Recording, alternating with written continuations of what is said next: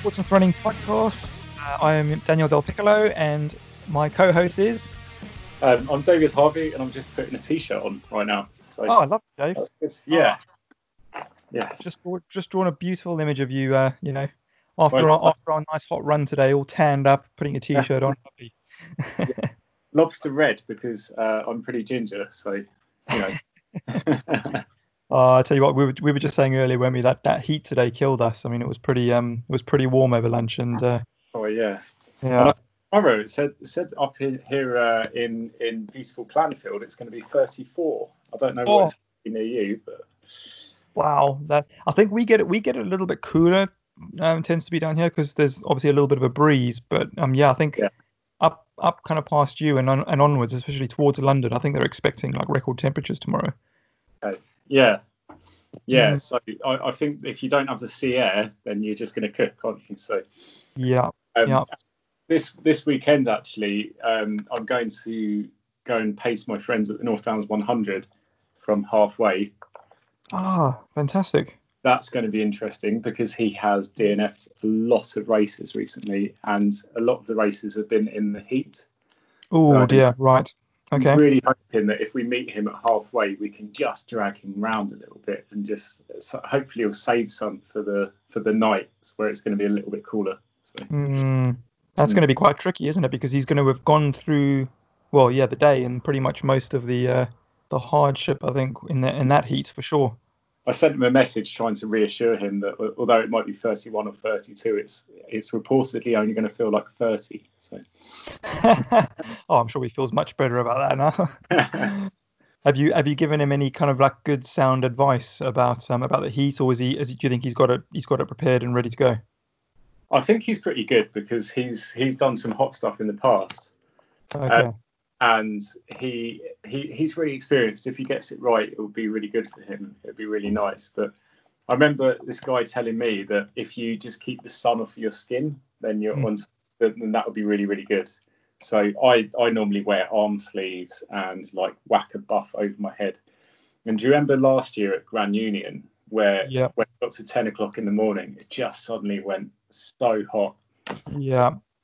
So I ended up wearing a buff and having a bonnet made out of a buff over my head, and I looked absolutely ridiculous, but the sun was off me, so I wasn't burning or anything. Yeah, well, it's hardly a fashion parade at those distances, is it? Because when you finish, you've normally got that's the least of your worries, what you look like, I think, and what you've got mushed in your pockets and stuff. Absolutely. Yeah.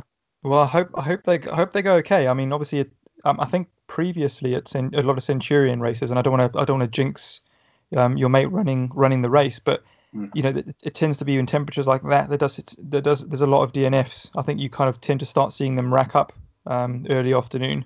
And it's the north, which is unreasonably brutal. And it's not the hilliest, but it's just the hardest for some reason out of their races. It just grinds you down. So okay. Everyone. Well, good luck. I'm looking forward to, obviously, when I get back off of holiday and we record the next show, I'm finding out how it went and what worked and what didn't work. So yeah, that'd be good to touch base. But I'll tell you another interesting run that's kicked off, which we mentioned earlier, is Dan Lawson's his second attempt at Ledjog this time. Yeah, so he's doing, because he wasn't able to finish it going from north to south, was he? No, he got close. Yeah. So now he's doing south to north. I mean, that's, I know we talk about long distances, but that's just crazy long, isn't it? Yeah, but 80 to 90 miles a day he's got to do. Oh, wow. That's like 800 or 900 miles over 10 days or something, isn't it? Yeah, I don't know what the record is actually. I think it's I think he's going for it, isn't he? Oh, he is. He is definitely going for it. Yeah, and I think he sounds a lot more better prepared now, and he's got an idea of what it's like to do that event. And I think Dan tends to kind of, he certainly comes across like he'll definitely learn from that first run. It would be interesting because I think the female course record went literally a week or two ago, because I remember that chap on the Isle of Wight talking about it, saying that one of his friends had tried to take on the female course record. I think she had average something like 60 or 70 miles a day, which is beyond that's what you can endure. It's absolutely unbelievable, isn't it? It's just I can't remember the name of the lady that just broke the record. In fact, I was going to try and look it up, but it keeps coming up with old results. Yeah. I think she got a bit of help from Hocker as well, which was great. I was going to say. There you go, Dave. I've got it. Carla Molinaro. That's the one. Yeah. Mm. So what did she do then? So she reached John O'Groats in Scotland at 6:09 a.m. on the final day. She completed the 874-mile distance in 12 days, 30 minutes and 14 seconds. Well, that's just, I'd doff my hat to that person. Well, that's just amazing, isn't it? Yeah, it's ludicrous. I mean, I know how I felt after going around the Isle of Wight, and to increase that and then duplicate it 10 times over. No way. It must just get to a point where you're kind of feeling just as broken as you are day to day, and you've just got to pick yourself up and start moving your legs. Oh. Yeah. We've been chatting recently, haven't we, about so Dan Lawson, who does Rerun, doesn't he? So I think quite a lot about Rerun. I've bought quite a few things off of Rerun, and which is basically him collecting old running clothes, taking them, making sure they don't go to landfill, and then repurposing them. Is that right? Yeah, that's entirely right. And I think you've hit the nail on the head. That's what they do. They effectively kind of want pre-loved clothes to become reloved clothes. Effectively, that's my motto with them. But they have like a number of houses and companies around the UK where you can basically take all your running kits, which you don't want anymore, and they basically repurpose it, and they do all sorts of like inventive things with the clothes. So I've seen where they've got like 2 or 3 T-shirts that have been just cut in random places and stitched together. Yeah, that's right.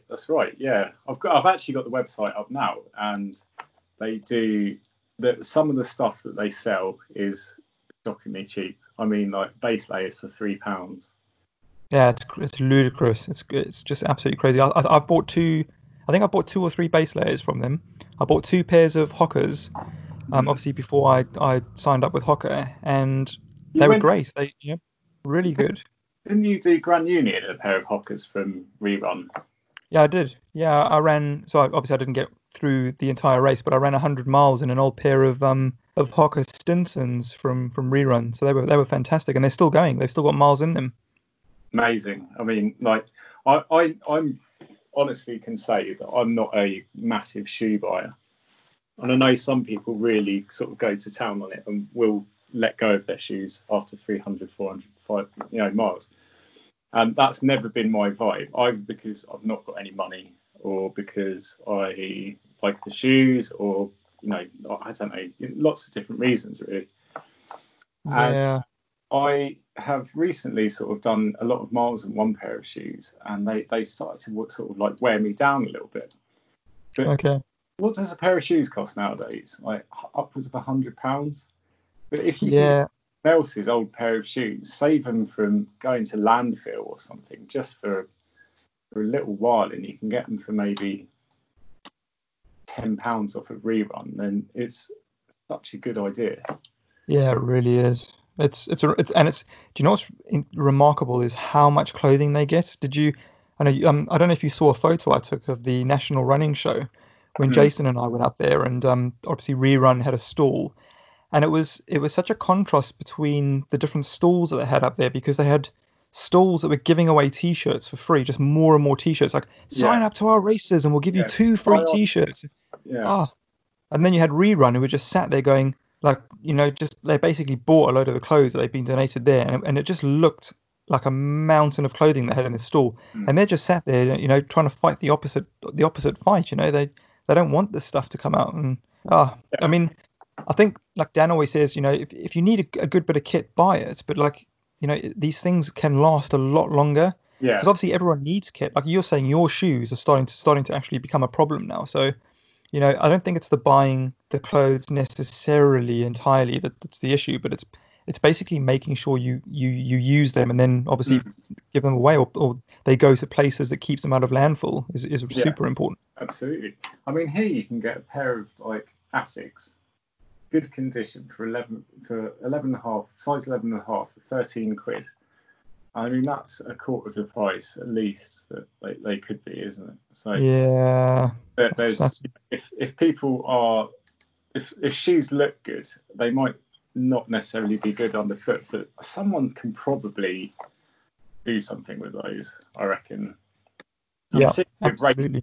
I mean, they used to get given out like at every race, and I got to the point where I actually don't buy t-shirts or any running kit for like my top anymore, because I've got a base layer and I've also got a hell of a lot of race t-shirts that I'm pretty sure will probably last me the rest of my life as long as I don't get too fat. Yeah, that's right. Yeah, I mean, I've got a wardrobe full of them, and I've taken a lot of my stuff to rerun because rather than throwing it in the bin, I'd rather them use it. But I mean, you know what I'm like with my stuff. Everyone teases me because I'm always in Hoka gear, but that's because if you're given the stuff, just use it, and I'll just reuse it for as long as I possibly can until there's nothing left. But bless him, Dan. I think Dan's a real trooper and a real, he's not just kind of talking the fight. He's actually out there doing the Le Jog record attempt in secondhand clothing entirely. He's there's doing nothing. Entirely. Yeah. Yeah, that's really cool. Yeah. There's nothing new that he's using, I think. So he's incredible. And I hear stories of Dan as well. I think he forages as well when he goes out with some long runs. So it's perfect time of year then if he can get up to the having a good go at the blackberries and things like that. Yeah. Right, wouldn't they? Yeah, it'd be fantastic. Do you know what's really strange about his attempt is when he last tried the joggle, he got close to coming down to where we were nearly around on holiday, and I was considering driving up in the evening to go and join him for some miles, but he kind of stopped just short of that, about a day and a half away from the end.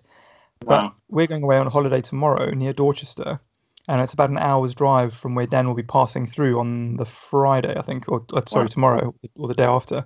So there may be a chance for it. I don't know. It probably won't be able to happen, but it would be nice to go and join him. But if anybody's out there and wants to go and have a look, I think if you just Google Rerun Clothing or Dan Lawson on social media, you'll see some details about how you can track him. And I think he always welcomes people to join him for some miles as well. Yeah, that would be good. I'm a bit too busy at the moment, but Yeah, you're gonna be hectic. People would be chomping at the bit to go and do some miles with them. For sure. Well, listen, I wish you all the best with it, and obviously wish your mate best of luck. I think I know who the mate is, but we can chat about how it kind of all went when I get back and stuff. But enjoy your time, enjoy your few weeks. Obviously I won't see you for about 10 days or so, but I'll be running, you'll be running, and have a great holiday, dude. Yeah. Sorry? I said have a great holiday. Thank you so much. Yeah, I really appreciate it. Thanks again, Dave, for doing these. And by the way, just everyone knows the interview that's coming up is with Portsmouth ultra running legend Russ Besley. And you know Russ as well, don't you, Dave? I do. Do you know what? One of the first ultras that I ever did, Russ was at. I think it might have been Trail Walker, and there was these guys from Portsmouth, and he was one of my kind of like ultra inspirations. With in Portsmouth, because they had like done more and gone further than I could ever imagine. So I'm really looking forward to this one because he is a bit of a bloody legend, isn't he? Yeah. So. It was a cracking interview. It was really interesting, and he's Russell's just such an interesting guy, and what I like about him, he's very kind and he's willing to share information. I've attended one of the talks that he's done on ultra running to give to people who are interested in trying the distance. And he's just a lovely all-round guy, and spoke really well about his experiences. Oh, and by the way, I did get to ask him the question about which music's better, metal or punk. You'll hear the answer when you listen to the show. Okay, yeah, but obviously, metal's much better than punk, isn't it? So, well, we'll see what he says. He might have a few choice words. All right, Dave. Listen, take care, mate. Regards to Heather, and we'll catch up with you soon. Take care, dude. Bye. Cheers, dude. All the best. Bye. Hey, hello, Russ. Welcome to the Portsmouth Running Podcast. How have you been keeping during these strange months of lockdown? It's been okay. It's been stressful at times, and I went into the lockdown injured. I had a lot of problems through last year and into the start of this year, and then managed to pull a couple of muscles and was due for some treatment just as the day of the lockdown. So my treatment was cancelled. So I went into that lockdown. Then we were in isolation for a while because my wife and my daughter were ill. So it's taken a little while to come back out of that. It's been strange. It's been strange. An awful lot of work to do because my job's carried on really. Okay. Have you found it quite difficult working from home and stuff, or has it been okay? I work from home a lot of the time anyway, so that's been okay. But working from home with other people in the house is not something that I'm used to. So having to juggle rooms and timelines and schedules for work has been a bit more distracting than normal. Yeah, I think there's lots of that going on. It's come up as topics on a lot of the interviews I've done with guests, and certainly working from home and trying to juggle which room you're working from. I mean, I think I've done a couple of conference calls from the bathroom, which is a bit odd, but hey, you do what you've got to do. Listen, Russ, I think a good place to start, and I've never asked you this before, but do you prefer Russell or Russ? Russ normally is my friends, yeah. Russell always reminds me of my mum. My mum used to, whenever I was in trouble, my mum would call me Russell, so I try and avoid it. Okay, we'll keep it to Russ. And you're certainly not in trouble here, Russ. You're doing us a favour by coming on, and it's great to finally get you on. But I think you're also known as well as Big Russ in Pompey. Yeah, it's Big Russ and Little Russ because it's Russ Tullett that runs with Pompey Joggers and they're part of the ultra scene down here. So we've run together for many years. So we get called Big Russ and Little Russ. I happen to be 6'2" and he's about 4'0". So so we contrast each other. Perfect. Yeah, I think I've obviously had Sandra Tullett on the show before, and I would love to get Little Russ on the show as well at some point in the future, which would be fantastic. But I thought like maybe you could tell the listeners a little bit about who you are, like maybe start with your full name and maybe some non-running related description or sentence or two about you, maybe some fun facts that people don't know. So fun facts. Okay, my name's Russell Bestley. I'm 57, so getting on a bit. Been running a long time, which we're going to talk about. And I'm a university researcher in London. So I'm based at a college in London. And my key interest is popular culture. Actually, it's a lot of stuff about punk rock. So I write books, I do exhibitions, I manage journals, I supervise PhD students doing stuff around music history, popular culture, and as I say, particularly punk rock is one of my loves of my life. So that's pretty much my job. So I work from home a lot and do a lot of writing. Okay, fantastic. Now, this podcast is actually, I've got to admit, it's been a kind of small labour of love. Putting the show together and kind of doing a bit of research on you, and obviously, thank you for all the information you sent about your running history. It was really interesting.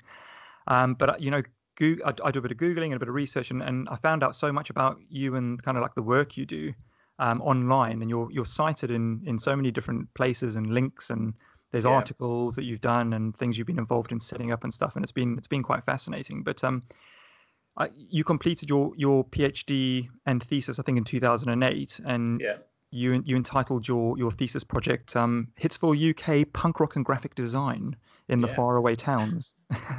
It's a long story, but I left school and went to college in Portsmouth. I grew up in Tunbridge Wells in Kent, and then I moved down to Portsmouth to go to college. Got a last minute place on an engineering degree at Portsmouth Polytechnic, as it was then. Got thrown out in the first term and ended up staying in Portsmouth and roadieing for bands and things, working with all sorts of the great and the good.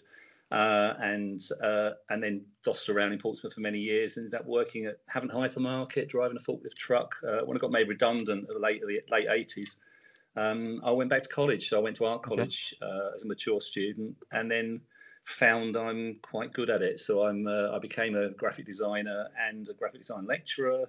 Did a PhD and ended up as a senior, basically a professor in London who deals with graphic design and popular culture. So my life kind of travels down different routes. I've got the running part of me, I've got the graphic design part of me, and I've got the punk part of me, and they're three sort of strands that are equally significant.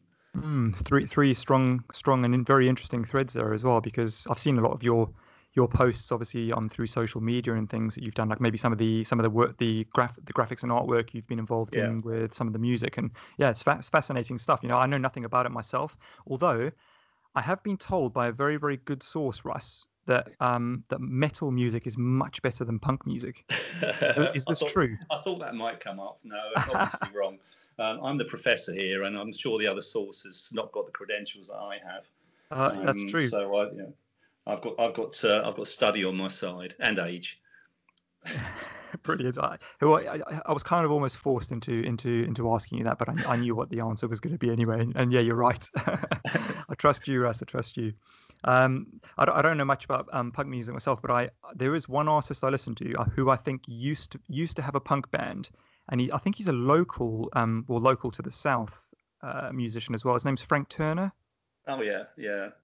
I think he used to play a lot of punk, but his recent stuff I've kind of got into now, which is not obviously not punk music, but yeah, that's the only kind of tie-in I have to punk at all. But yeah, very interesting stuff. I mean, it's it looks like you're really involved in it, and like I said, you came up in so many online places. I'd recommend, if anybody wants to find out more, go and Google your name, because there's plenty of stuff out there.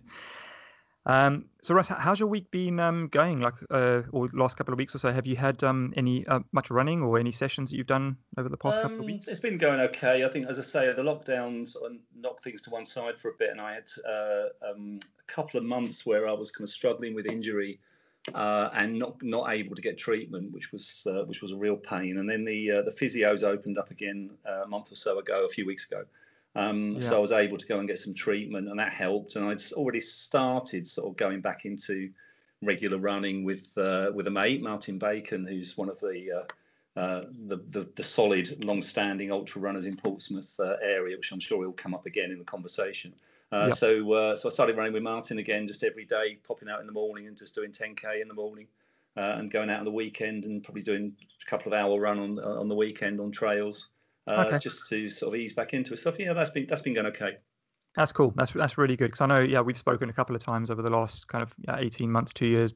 Obviously race related stuff, and I remember you had an issue with your eyes as well at some point, and you get old and things fall off. I think last year the big problem that I had, weirdly, was after 40 odd years of competitive running. I had a big gap where I had some injuries, and I was having some blood level problems and all sorts of things, which are still kind of going on, but we'll come to that. And then I had to go. I was diagnosed. I was losing my sight, basically. My eyes would get having all sorts of problems. Wow. And I went to get checked out, and they said, well, you've got cataracts, and one's really bad, and the other one's getting bad. So they booked me in for eye surgery, and I had to get one done at a time. And each one leads to sort of 8 to 12 weeks, or 3 months off after you can't exercise at all. So I had one eye done. Then I did the Brighton Marathon. This is a year and a half ago. Then I got the second eye done. And then coming back from that, I just picked up every injury going. It just seemed it was a nightmare. And the physio said to me, well, not running's not good for you. You've been running for 45 years. And if you're going to stop for 3 months or 6 months, then it's going to cause you problems, which is what it's done. So I'm trying to sort of take it slowly, building back into it. Yeah, wow. Does it, out of interest, and this may be a strange question, and I might be completely off topic here, but the running's not had anything to do with the issues you had with the eyes at all. It was no, it hasn't. Where I started noticing it was when I was running. To be honest, obviously we'll talk about it later. But I've done a lot of ultra running, and when I was running at night, I was getting more and more problems with glare from the head torch, with reflection.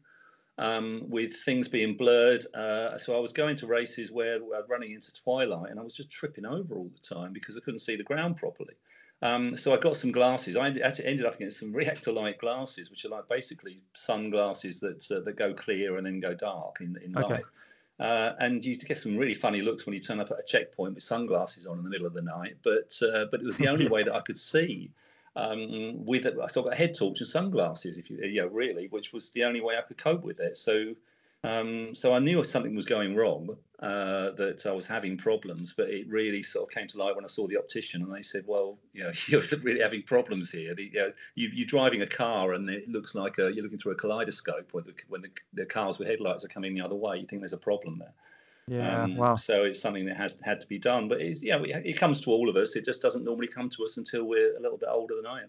Yeah. Okay. Wow. Interesting. A lot to deal with, but I hope 2021 has a lot more kind of like injury and clear health-free miles ahead for you. So Yeah, I hope it goes okay. Brilliant, and also can't wait to get a run in with you as well, because we've been talking about having a run at some point we in the have future, for a long time. Yeah. Yeah, got to get it done at some point. But other than running, have you been doing anything else, keeping busy during lockdown apart from work and running? Any other new skills or hobbies developed at home? No, the work's gone crazy. The work has just been really, really busy. I'm so, well, in some ways, I'm so envious of the people who said, well, I've been furloughed, or I've just been learning new skills, doing some cookery or getting out in the garden. Yeah. And my work's just gone through the roof. Obviously, teaching, that side of it has moved to online, which everything takes 3 times as long as it does when you do it in person. It and does, you can't just pop yeah. into an office and see someone and say, oh, could you just sort this piece of finance out or something? It becomes a protracted discussion and through Microsoft Teams or something. So everything just seems to take so much longer. But conversely, a lot of the people I work with that are writers are getting work done more quickly, because rather than 3 months to make some changes to an article, they're doing it in a week and sending it back to me. So the editing work that I'm doing seems to have really taken off. Yeah, So that's just been busy. Yeah, I found the whole thing fascinating based on what you just said, because there are jobs that require a lot of interaction in between doing bits of work, which is where you find the having to have a WebEx meeting or a Microsoft Teams meeting really pads up the time so much. Yeah. Whereas people that have had tasks to do, maybe like you said, writers who spend large chunks of their time wanting that kind of time on their own, it's maybe been a bit better. So yeah, it's quite fascinating kind of socially how it kind of interacts with everyone's jobs and lives and stuff. So it is, yeah. Cool. Well, listen, to get back to the running and stuff, and maybe start with the story and back to where things started for you, Russ. We're gonna jump in a little kind of virtual time machine here and go back 45 years, which is all the way back to 1975. I think I did the maths right. 1975. Absolutely amazing. That's incredible. Does that actually sound like a long way back? It does. Yeah, and I think it makes me feel very old. But I think it does. It's one of the interesting things, and there's a number of things that I talked when I emailed you. We had some discussions prior to this that I thought, well, it will be interesting to talk about, and one of them is longevity. Really, I think one of the things that will come up in the conversation as we go through, I think, is how do I maintain I don't want to call it a running career, but how do I keep fit and keep running for a long period of time? So there's so many old adages that when I used to coach marathons, it would be, well, people reach their peak in their first 7 years of running. So they might start running when they're 20, or they might start running when they're 40, but within 7 years is when they kind of reach their peak and then start tailing off. Well, what happens if you're going to have a running career or running lifetime that's going to run over 40 or 50 years? Does that mean you've got 7 years that are good and 43 years that are going to be bad? How do you manage that over that kind of that kind of length of time? And it doesn't mean that I'm not still setting PBs the way that I was 20 or 30 years ago, but you can still maintain fitness and do reasonably well. And with the age group bands and those kind of things, that can help. Definitely. So really, how do you sort of maintain running and the dedication to it? I suppose it's not on the one hand avoiding injury and maintaining fitness or competitiveness, but also the dedication. Okay, you're going to have changes in your life. You're going to have kids, or you're going to change jobs or move, or all those kind of things. How do you maintain some kind of aspiration to still want to get out there and run over that time? Yeah, it's a difficult thing to balance and get right, with all those areas in your life that kind of sprout up and stuff. So yeah, it's going to be interesting finding out what the magic recipe is, Russ. So hopefully that'll come in some nuggets of information during the interview. Yeah. But I didn't want to really make you feel like 45 years is a long time, because obviously, like you say, we can continue running well into life these days, and like you say, hoping that you can kind of give us some nuggets of information about that. But I wanted to make you aware that the year you started running was the same year the Vietnam War ended. and also, just out of interest, the year you started running as well, Bruce Springsteen, and this is kind of running related, released his album Born to Run. So how's that? There we are. That's a perfect analogy, I think. Yeah. Yeah, I was kind of inspired as a schoolboy in Tunbridge Wells, as I say, where I grew up, by The Loneliness of the Long Distance Runner. That book was something that was kind of chimed with me, and I kind of quite like the romance of it. My wife's going to take the piss out of me constantly now because I said the word romance, because I'm the least romantic person she's ever met. But I've always liked that idea of going out and running and being in the countryside and cross country running and that kind of thing.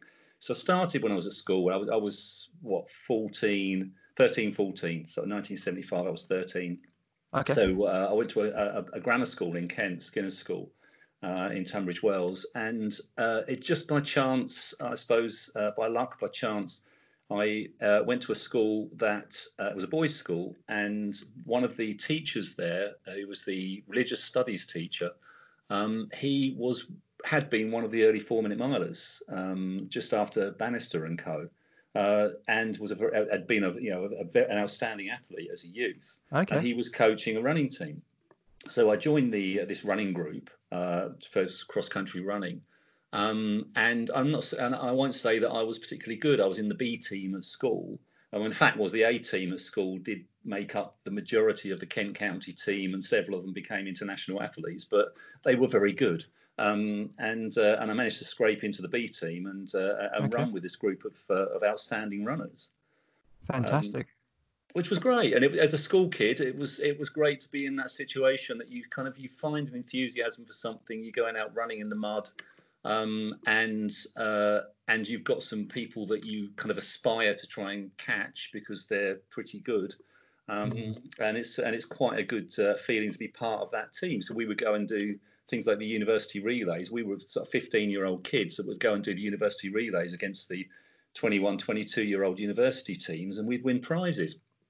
Because we were pretty good, those kind of things. So we were pretty good in our class. And as I say, I wasn't one of the outstanding runners. There were some people that were far better than I am.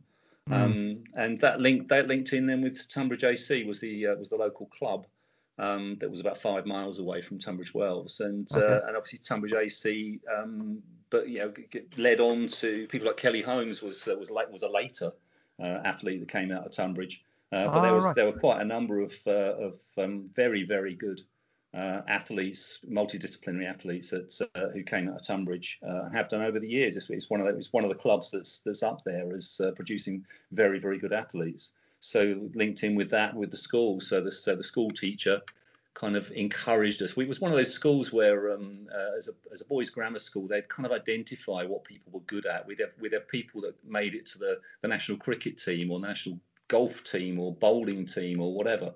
And when you did athletics on a Wednesday afternoon, you get dragged out and you'd have to go and do this national standards. I don't know if you've done any of this in your life. I don't know if they still do it. There'd be a national standard. You get a grade, sort of 1, 2, or 3, a different level for each event. So we all had to do all the events. So you've got these 14-year-old, 15-year-old kids saying, okay, you've got to do the long jump today. You've got to do the high jump, or the pole vault, or the hammer throw, or the discus, to try and get a grade 1 or 2 standard. So everybody's throwing, real javelins and hammers and things around. None of this sort of soft sponge stuff that they do now and beanbags and things. This was the real stuff. Here's a proper shot put or a proper discus. You've got to go out there and throw that thing 40 meters or something. So, and that was going to be one of my questions, Russ. Sorry to interrupt. Was the experience of running when you were in a club and in school to that level, like how it must differ to all kind of like the rules and the health and safety that you get now if you join a club or go running in school. Well, I've seen people get hit by javelins and things. I mean, it was pretty brutal at times. And when you don't know what you're doing and you've got to try and spin round in a circle with a 16-pound ball on the end of a chain, then it can be quite dangerous. Or a pole vault.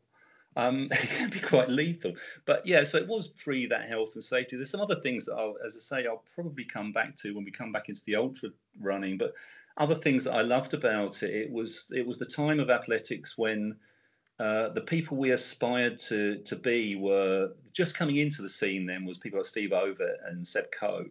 And this is prior to Steve Cram. It was before his generation. It was that kind of slightly before Brendan Foster, I suppose, David Bedford, those people. Were the people that were the kind of senior people in the British team, And we do events, we do competitions where those people will be on the same track as us. Those people will be doing the same events, the same competitions as us, which was extraordinary. Go and stand on Brighton track, or to compete on Brighton track and see Steve Ovett run past, and the pace that he ran it was just unbelievable. Amazing. So inspiring. It is, and I used to. We'll come on to the race walking, but so I'd train at Crystal Palace or at Aldershot, a number of different places in the south, alongside those people. But the other thing was that was odd about it. I got some success as a race walker, which, as I say, we'll come on to. Is that everything was strictly amateur. And so on the one hand, there wasn't the health and safety, and there was this push to say, well, all these kids at my school, you have to do all these events, and we'll find out what you're good at. And then when you find out this lanky kid can jump, then he becomes the high jumper or whatever it might be. There's a chance to try things out. Yeah, but also, it was strictly amateur. So when we started doing competitions, we weren't allowed to win prize, or we had to declare our prizes at the end of the year. So you had to, if you under the 3A's rules, as they were in the 1970s, if you won a sweatshirt in a race, you had to declare it at the end of the year. So you had to declare what your you weren't having an unfair income. Okay. You weren't winning any. There was no prize money or anything. So even things that you won that were gifts, if you like, had to be declared. It's quite a very strict amateur model. Yeah, sounds it. And there were rules that some things that I find quite comical nowadays. Is that I look at some of the sport nowadays, that I'm pretty sure any event under a marathon, you weren't allowed water stations. So really? It could be baking hot and it would be a half marathon, but there would be no water stations, because the 3A's rules were no water stations or anything less than 26 miles. And so it's your local 10Ks and those kind of things. There'd be no water, no gels, nothing like that. There'd be none of that kind of support network that we kind of expect nowadays. Yeah, I was going to say, runners out there who are listening to this, see how spoilt we all are now. We are. It's very, very different. It was a much more rudimentary process then. Yeah, people want chocolates and bloody jelly babies and everything these days, and they're not happy if there's a certain amount of gels, particular brands of gels they want, and people get upset. Yeah. Listen, Russ, I wanted to ask you. So in the Tonbridge Athletics Club, how on earth did you get the opportunity to try and end up run or race walking as an event? How did you get the chance to try that? Well, I think again, it's this kind of school and club thing. There was a boy at my school who was 2 years older than me who made it into the British team as a race walker. Interestingly, as another aside on this that I can sort of ramble for ages, he went to Oxford University, and he discovered that he couldn't get an Oxford Blue as a race walker. They didn't count that event. Because the Oxford Blue is where you get an award basically as for achievement in your sport. So he said, well, I could get it in rowing. He could be a rower and do it for rowing, but he couldn't do it for race walking. But no, he just sort of led the way. And so we had a coach who was very good. Again, it's different to the running coach. At the club, we had a walking coach who had achieved. He'd got a number of people through to the county team and the Southern Counties team and the British team, and so. Again, I just tried the event. My brother tried it first. My brother I've got a twin brother, Darren, who was a thrower. He was a very good county level shot putter and discus thrower. And he tried race walking and he did okay. And I thought, well, I'll have a go at that then. And it turned out that I had natural talent for it. I was quite good. So got pushed over to this coach, and this coach sort of took me on alongside a number of other people. And I think out of our club, we ended up with 4 of us, I think, went into the British team. And I became captain of the Kent county team and won the Southern Counties championships, and I went to the national championships and that kind of thing. So and then I ended up in the British team, and I sort of competed against a number of other countries as a walker. It's a very particular event. It's a very technical event, and I know it can be a comic event in some ways, but it's a very technical event, and it involves strength and stamina and flexibility. Actually, there's a certain level of almost gymnastic-like activity in the training. Yeah. But I could walk a 6-minute mile. I walked 3K in just over 12 minutes, 5K in around 22 minutes, That's 10K amazing. in 45 minutes, and 10 miles in 73 minutes. So I could walk around about 1:35 for a half marathon. Wow.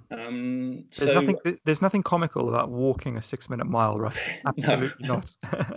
So it was interesting. I had a walking coach and a running coach, and they didn't really see eye to eye. And my running coach said to me, which was very prescient at the time, he said, "Look, Russ, you can run forever, but you're never going to be fast." And the walking coach said, "You should just be walking. You shouldn't be running." 90% of my training was running. I loved running.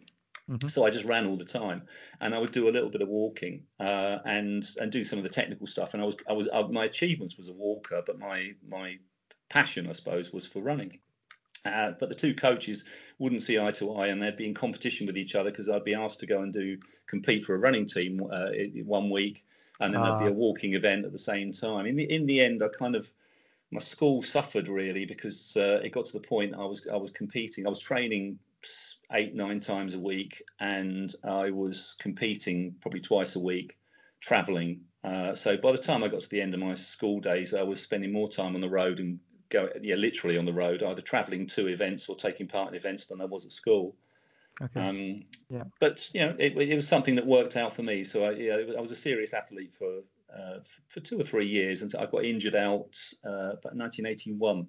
So I tore a hip flexor, and it put me out of walking for probably about 8 months, and it was too hard to get back. I'd come from elite level, and at that age, and I guess I didn't have the strength of mind to spend several years working through it to get back to that level. It was something I was a bit impetuous, I guess, that I've come from national championships and that kind of thing, and international, to now I'm struggling to compete in a local race. I could have spent a couple of years getting back up there, but it wasn't there. So I'd let the walking go and switched back over to just running. Okay, so but you I guess you it sounded like you had a really long break from like competing. So any running or like the competitive level that you were used to, what didn't happen for about 19 years, I think you said. No, so it was about 10 years. I think I went. So I went from I was walking. I was starting running 75. I was walking through to about 1981. And then I carried on doing some competitions through sort of probably 1983, 84. And then I took about 6 years where I didn't race and just kept fit a little bit and just jogged and I did other things really. Okay. And which were changes in life, in career and interests, but just did some jogging. And then in the early 90s, sort of 1989, 1990, about the same time I got made redundant actually, and I went back to college. I started up running again and thought, well, let's see if I can do the Great South Run. Let's see if I can sort of work towards a marathon. Okay. Yes, because in the 90s you decided you train and run the London Marathon, which I think was going to be your first marathon. Yeah, it was my first marathon. I didn't get the chance when I was younger. When I was running with this team at school, the first London Marathon, which was 1981, I think. I was in the sixth form at school, and I can't remember if it was 80 or 81. We said we wanted to do it, but we weren't old enough. It must be 1980. And so a group of us just got together and went out on a Sunday. The school were very good actually. They used to let us use the gym at weekends. They just leave the gym open at weekends, and we just go and get changed in there and go out for a run. So we decided to go out and run 26.2 miles anyway. A group of 17-year-olds, and so we did that on the Sunday, which nearly killed us. And our coach was absolutely furious because we had competition. We had a competition 3 days later.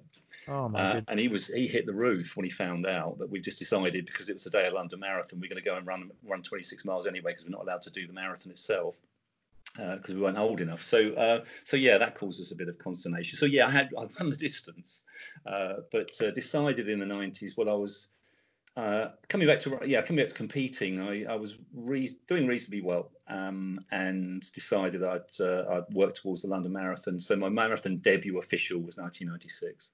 Yeah. Okay. And yeah, I mean, you ran some really good times in the 90s as well. So you had a 35-minute for your 10K time, Yeah. and 1:17 for a half marathon, which is Yeah. very rapid. That's really quick. Yeah. I think my approach was something some other people will be familiar with. I think I'd run 10Ks. I'd run a few 10Ks, and I got down to the point that I could relatively comfortably run sub 6-minute miling for 10K. Okay. Please So tell I me got you down weren't to walking. Sorry? Please tell me you weren't walking. No, I wasn't For walking at those. this time. I was running Good. at this time. That was actually running. Although it's always been a contention of mine. I always said back in 1980, if I ever start running slower than I walk, then I'm going to give up. But when you're walking 5K in 22 minutes, it gets tougher. Yeah. When you get to the point when you get older and think actually 22 minutes isn't a bad 5K time. Sure, for sure. Or a 1:35 half marathon, actually that's not bad. So it's kind of, I'm on the edge now of hitting the walking times. But so no, I was doing these 10Ks, and I was hitting sort of 37 minutes, 38 minutes, and I managed to get that down to 35. And thought, well, okay, now I can extend that further and run 10 miles in under an hour, which I did, and then you could run half marathon in under 1:18, which I did. Doesn't work beyond then. I discovered, you can do your sub 6-minute milings up to a half marathon, but you can't do it for a marathon. Many people can do it for a marathon, but it's not something that is sort of, there's a massive leap. Each one of those steps from 5K to 10K to 10 miles to half marathon is only 5K. So basically, your 5K plus 5K plus 5K plus 5K plus 5K. So really, if you've got a pace that you can run at and you can run 5K, it's a case of building your endurance and your lactate threshold to get to the point you can get to the next level, which is to run that further distance and maintain the pace. So I kind of did that up to half marathon. Wow, amazing. Went through to the marathon. London Marathon 1996 was extremely hot. I had all sorts of problems.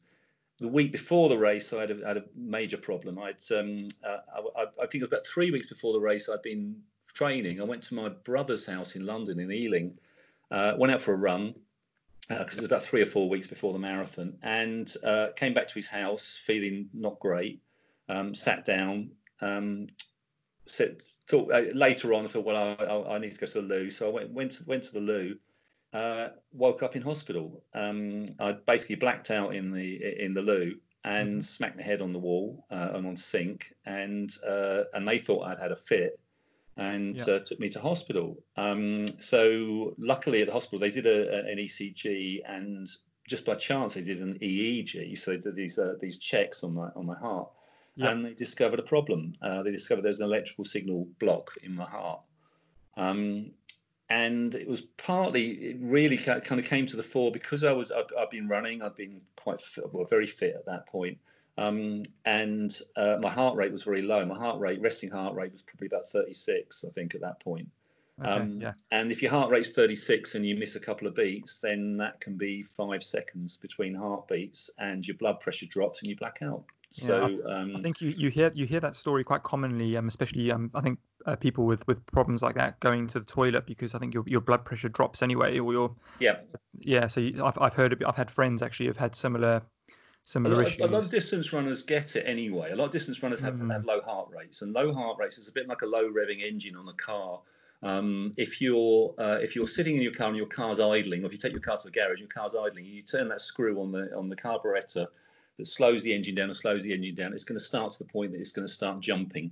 It's going to start sort of misfiring because it's not quite happy idling at that point. Well, when your heart rate is resting at 60 or 70, which is kind of normal for the population, then often you don't notice those things. A lot of runners, their heart rate comes down because their heart becomes more efficient, it pumps more blood, and the heart becomes stronger. So their heart rate comes down to be able to pump their blood around their body and maintain their blood pressure. But it starts to show up if you've got an underlying problem, then it will start to show up. So that was the problem that I found, that they discovered, is that I had this signal block in my heart.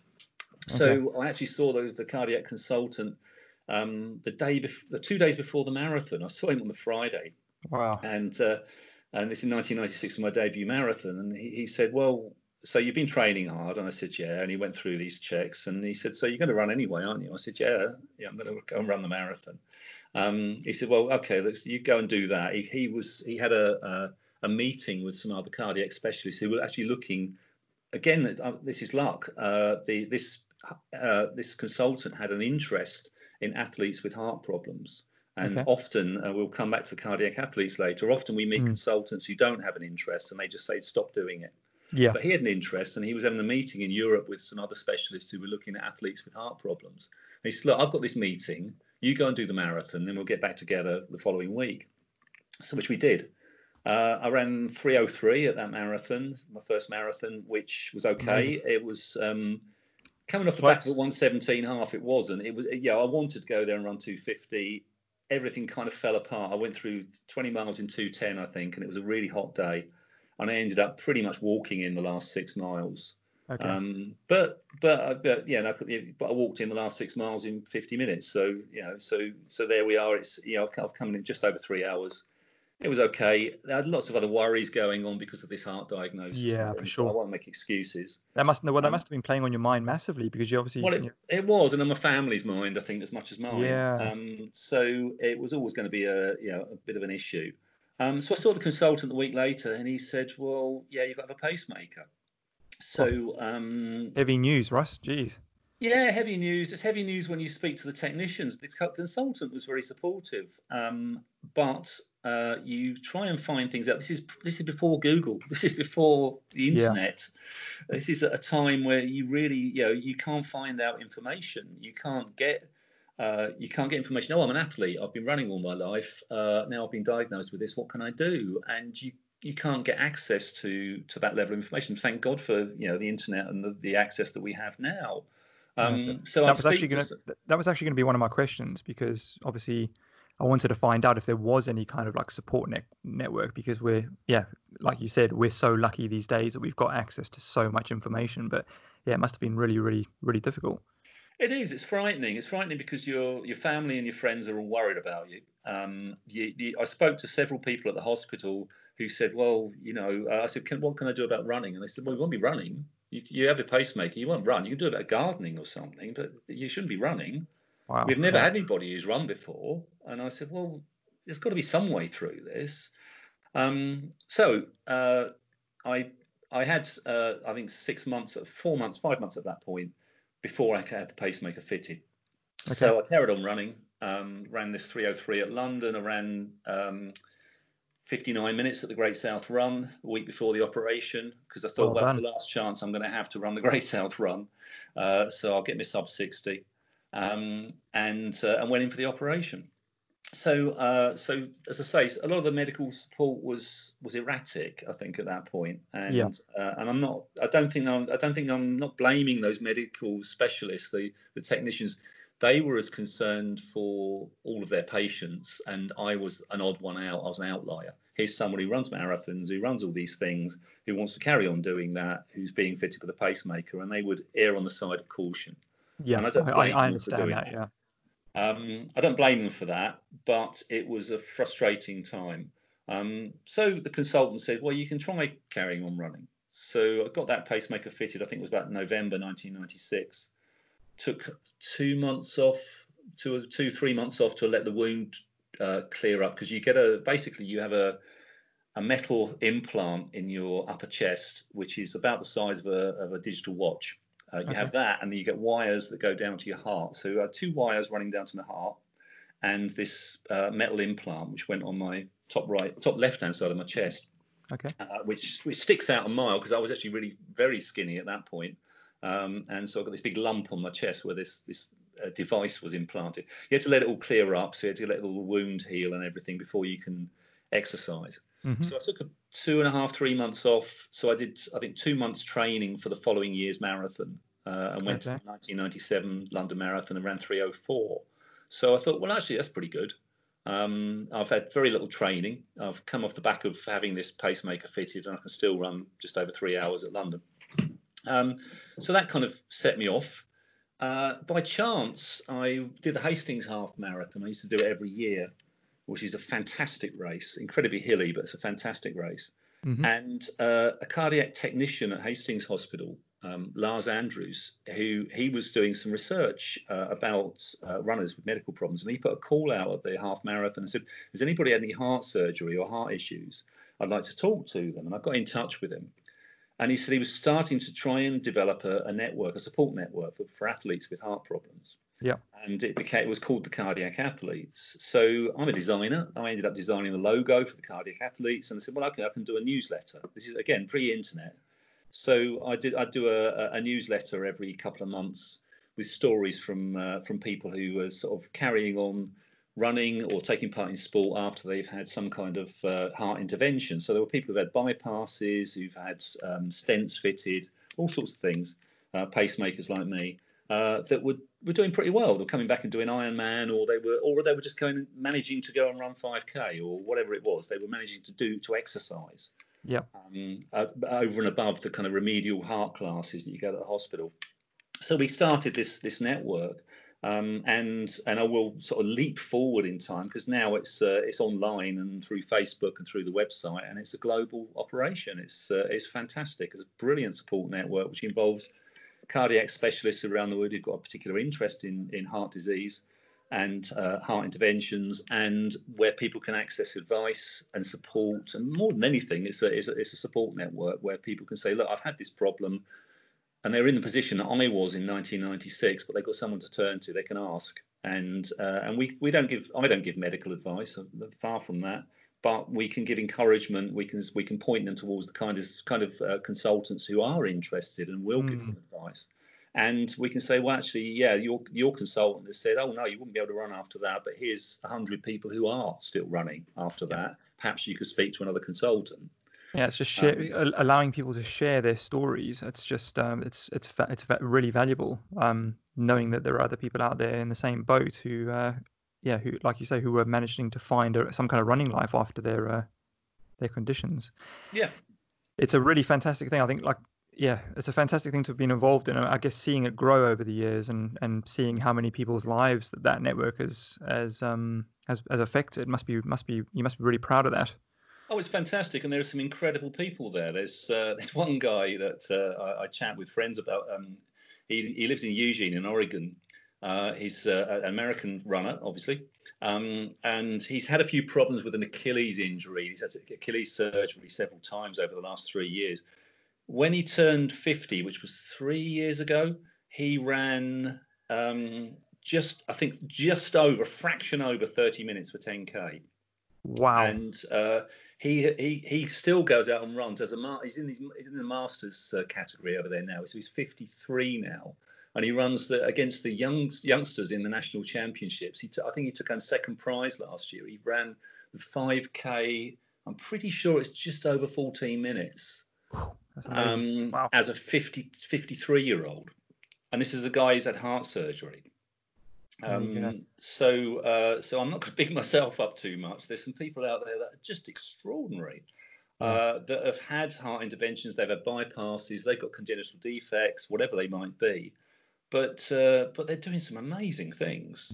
Fine example, yeah, definitely. So learning about that, if I'd known that in 1996, it would have helped me. So it would have helped me, my motivation. It would have helped actually to be able to talk to family, to talk to my mum at the time, or people that were worried about me at the time, saying, "Oh, are you sure about this, Russ?" And I say, "Well, here's some other people who are doing similar things, and here's some doctors that actually say, no, this is quite a good thing to do, and we'd rather you were active rather than wrapping yourself in cotton wool, because on the one hand that's unhealthy, and secondly you've got to live your life. You've got to live the way that you want to live rather than hide away, because that's important." Yep, no, for sure. And it's funny because I preparing for this interview as well and finding out about the Cardiac Athlete Support Network, I put a friend of mine in touch with the webpage recently who's just been diagnosed with some kind of heart condition and they're not entirely sure with yet. But so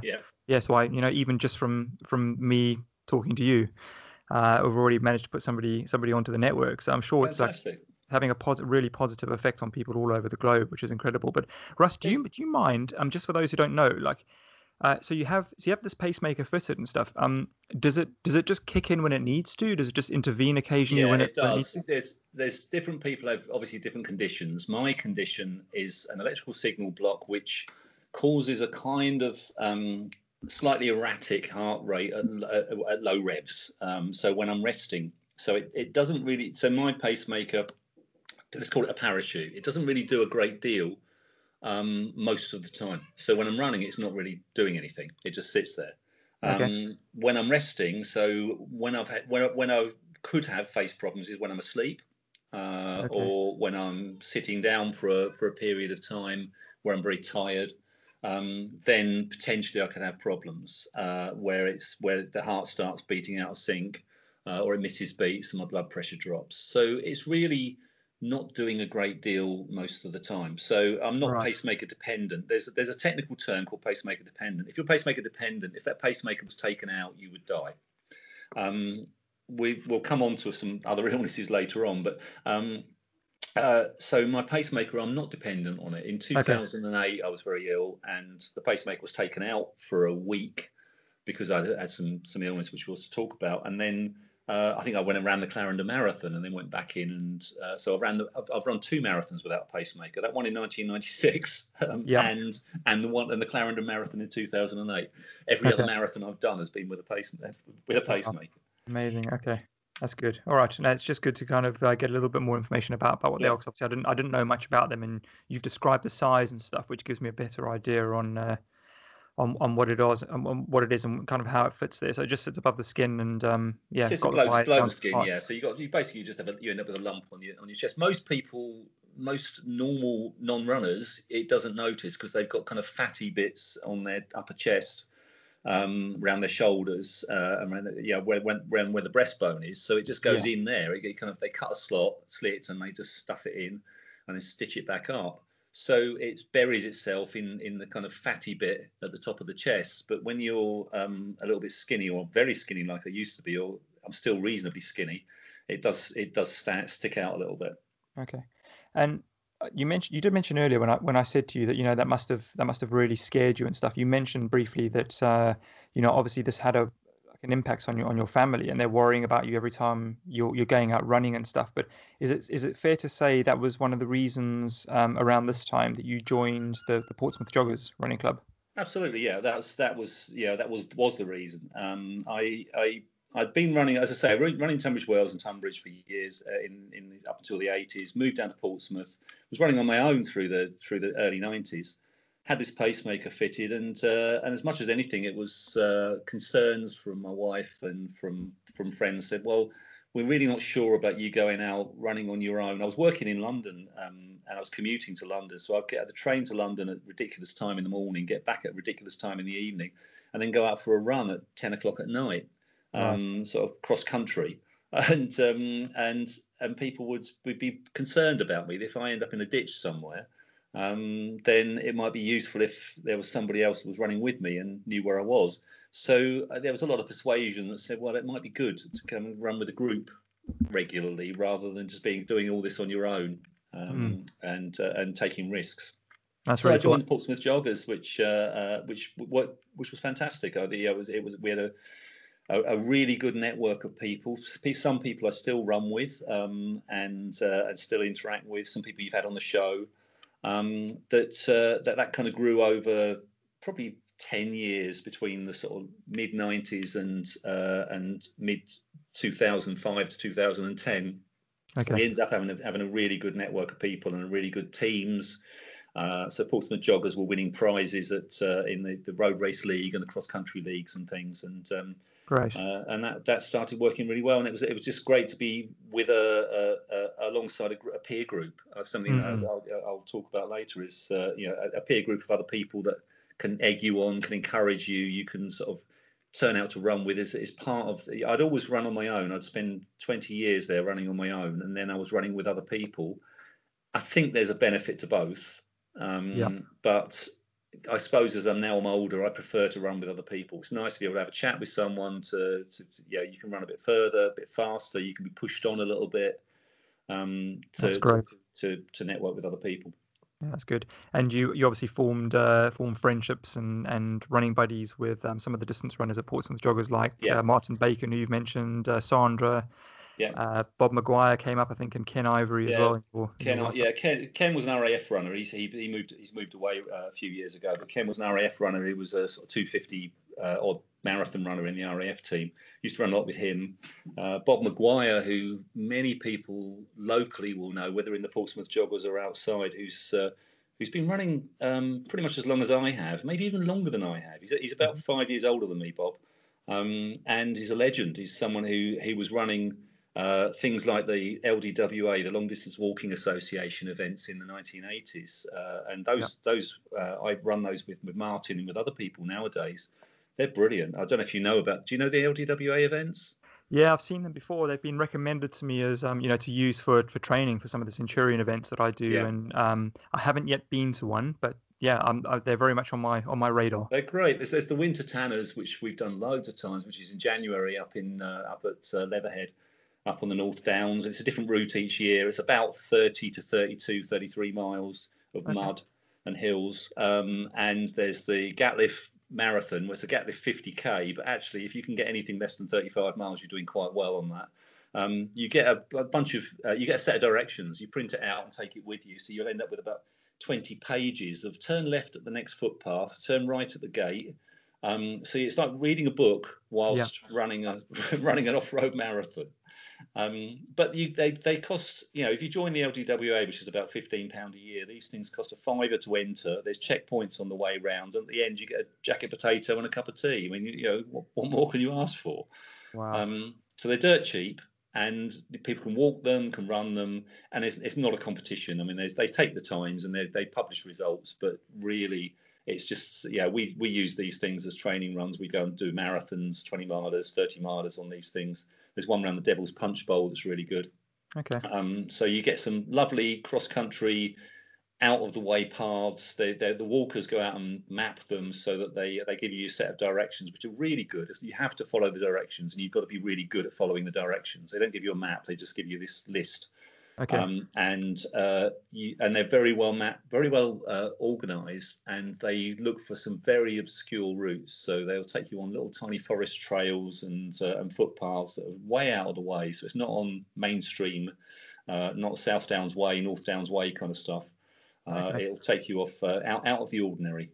I definitely need to get involved in one of these, Russ, and maybe that one in January is a good idea, because that hits on two key weaknesses of mine, which is my ability to hike at a decent pace and my ability to get lost. So probably gain some good skills in both areas there. Yeah, perfect. So definitely, so back to Portsmouth joggers. It sounds like you had like a really good few years there, and like you say, a little bit back into the competitive arena, albeit with a more kind of relaxed, fun kind of club. Not to take anything away from the racing there, because I know it's always hard and stuff, but yeah, it sounds like it was a really good few years there at Portsmouth joggers. And are you still with the club now? Yeah, I'm still in the club. I'm in the club. I changed to second claim Portsmouth joggers a few years ago because I joined the 100 Marathon Club. I've done, I think, about 140 odd marathons and ultras now. Is that all? So when I got to the point that I got the 100 marathons, it was a chance to join the 100 Marathon Club. It took me 20 odd years to do that, to get that 100 marathons. I'm not one of those people that goes out and does 3 marathons a week or goes and runs around a lake or every day for a week just to get 7 marathons out of it. It took my time. Okay. To get to that point. And when I got the 100 marathons, I thought, well, it's an honour. And I'm at 100 Marathon Club. And I was doing more marathons and ultras at that point. So I decided, well, the Portsmouth joggers, I'd competed for years, things like the Road Race League. So you do a lot of half marathons, 10Ks, 10 milers. Where we were really good was before they changed the rules and regulations on the Hampshire Road Race League. They used to have a couple of 20-mile races in the league. And we used to beat all the other teams, so Stubbington and Winchester, etc. Over the long distances, we were really good. at that point. But the short stuff they could beat us hands down, and then the Road Race League dropped all the longer races, so it really became this 1.5 marathon. There's a whole bunch of 10Ks, and we're never going to catch a track club over 10K, but we could catch them over 20 miles. So it kind of steered it away from us a little bit, I think, and I started moving into, as I say, longer distances. Okay, cool. Now in 2008, you had a pacemaker change operation. And I don't know how this fits into exactly where we are on the timeline now, but I wanted to ask you about that because obviously, is this something that you have to do when you have a pacemaker fitted? Do they get changed regularly? Yeah, normally a pacemaker, there's some technical stuff here. The pacemaker, this basically, as I say, it's a little like a digital watch that's kind of been planted in your chest with a wire that goes down to your heart. So what it does is it monitors how your heart's beating. And if your heart misses a beat or starts acting erratically, it spikes. It sends a signal down this wire and it triggers your heart, because your heart's just an electrical device. Basically, if you stimulate it with electrical current, it'll pulse. So basically, it sits there, it monitors, it checks what's going on, and it spikes when it needs to. So that's the way my pacemaker works. So normally they last around 7 or 8 years. Before you have to have them changed because the batteries run out. Okay. So at that point, mine had been in for 12 years, so it had gone way beyond where its normal life. I was very fit, and it's another, here we come back again to one of the problems of being a runner, that you're not the kind of regular patient. I'd run up to the hospital for my checkup every year, and I'd be sat in a waiting room with a bunch of people, with no offence, in wheelchairs and with Zimmer frames, who was 30 years older than me. And I'd be the last one left at the end of the afternoon, and they'd come out and say, "Are you waiting for someone?" I said, "Well, no, I'm actually waiting for my pacemaker checkup," because they weren't expecting me to be the person that they would be seeing. Now they've got used to me now, and they know me over the hospital. But basically, because I was fit and I wasn't encountering any problems, they kept putting me at the bottom of the list for the pacemaker change. So my battery was running out. And it'd been running out for several years, but there was always another patient that was more urgent that they get their pacemaker changed. So when I was rushed in 2008, basically my pacemaker had stopped working, and it didn't matter because I wasn't, as I say, I'm not dependent on it, but it had to be changed quickly at that point. So I went in to have it changed, and there was a problem. There was the pacemaker change operation seemed to go okay. But a month later, or 3 or 4 weeks later, I was starting to feel really, really ill, and I was having sort of flu-like symptoms. I was very grey. I was really sort of struggling with fatigue. We didn't know what was going on, so I went and saw my GP. He said, my GP at the time, and he said, "Oh, maybe you've got asthma." And I thought, "Well, why would I have asthma?" And he said, "Oh, some people do develop it." So he gave me an inhaler, and they were sort of kicking around all sorts of different sort of diagnoses. It took several months to get to the point that I was seeing the doctor, saying, "Look, it's just taken me 45 minutes to run 10K." And they said, "Yeah, but that's quite good." And I said, "Well, no, it's not, because I'm already running 10 minutes quicker than that. There's something going wrong." Yeah, you know, don't you, when you're digging into those kind of areas of pain and pleasure. And you know yourself. And my doctor and the GP, I changed GPs after this experience, and my doctor's fantastic. And he says, "Look, you know yourself." He said, "If you come and see me and you say you've got a problem, I believe you. You've got a problem, because you know your body inside out." So they couldn't get a diagnosis, and eventually I did a blood test, and they tested for like on the infection level, and this score on this blood test should have been less than 10, and it was something like 160. And they said, "Oh, there's a problem there." So they took me into the hospital and put a camera down my throat, and they put this hose pipe down your neck to sort of take pictures and scan you from the inside. And they discovered I'd got this massive growth of vegetation around my heart. Wow. And it's called endocarditis. It's like a cauliflower. It grows around your heart, and it attacks the heart valves and the heart walls. And it's serious. It's incredibly serious. So within, I think, 24 hours, I was taken into hospital for intervention. And so I was taken to the hospital. I walked into the hospital, and they said, "What are you doing walking?" They said, from your results, you shouldn't even be conscious. You shouldn't even be standing up." And I was put in an isolation ward in the hospital in QA, and they started pumping chemicals through me to try and kill this vegetation. So basically, I spent 3.5 months on a drip, Wow. in QA hospital. And my wife was told, well, they didn't tell me, but they spoke to her and said, look, get your paperwork in order because he's not going to survive. Gee whiz, Russ. Because it's a fatal illness, and it's some people do survive it, but they're severely debilitated by having it, because it attacks, it strips out the heart valves, so they have to have the valves replaced. If their heart survives, they have to have the valves replaced, and there's a lot of knock-on problems that come from it.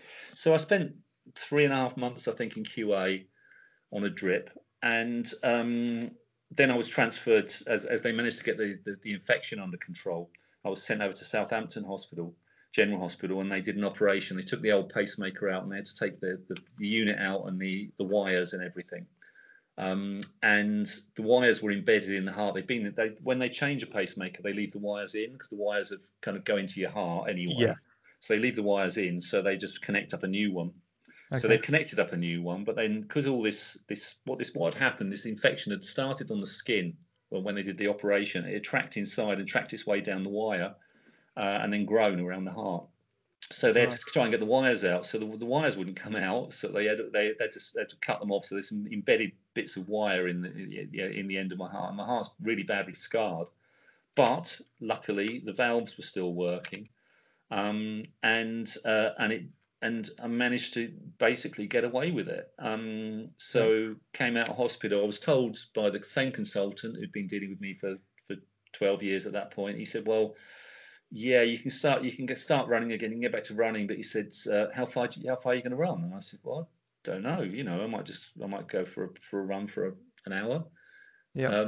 And he said, well, I wouldn't go more than 5 miles. And meanwhile, my friends at Portsmouth Joggers, that's Tony Conway, who's been on your show, Tony and yes, and Derek and Steve were visiting me in the hospital, and they knew that I'd been talking for years about doing the Trail Walker, the 100K on the South Downs. Okay. We talked about it a number of times, the Gurkha Run, which Tony talked about in his podcast. Yeah. And we talked about it, and so they said, look, Russ, if you get out of hospital, we'll do it. We'll do it next year. We'll do the 100K. So I didn't want to tell my consultant I was going to go and try and do 100K. But that was a kind of motivation to get back into it, to go back out and try and step up a little bit on the distance.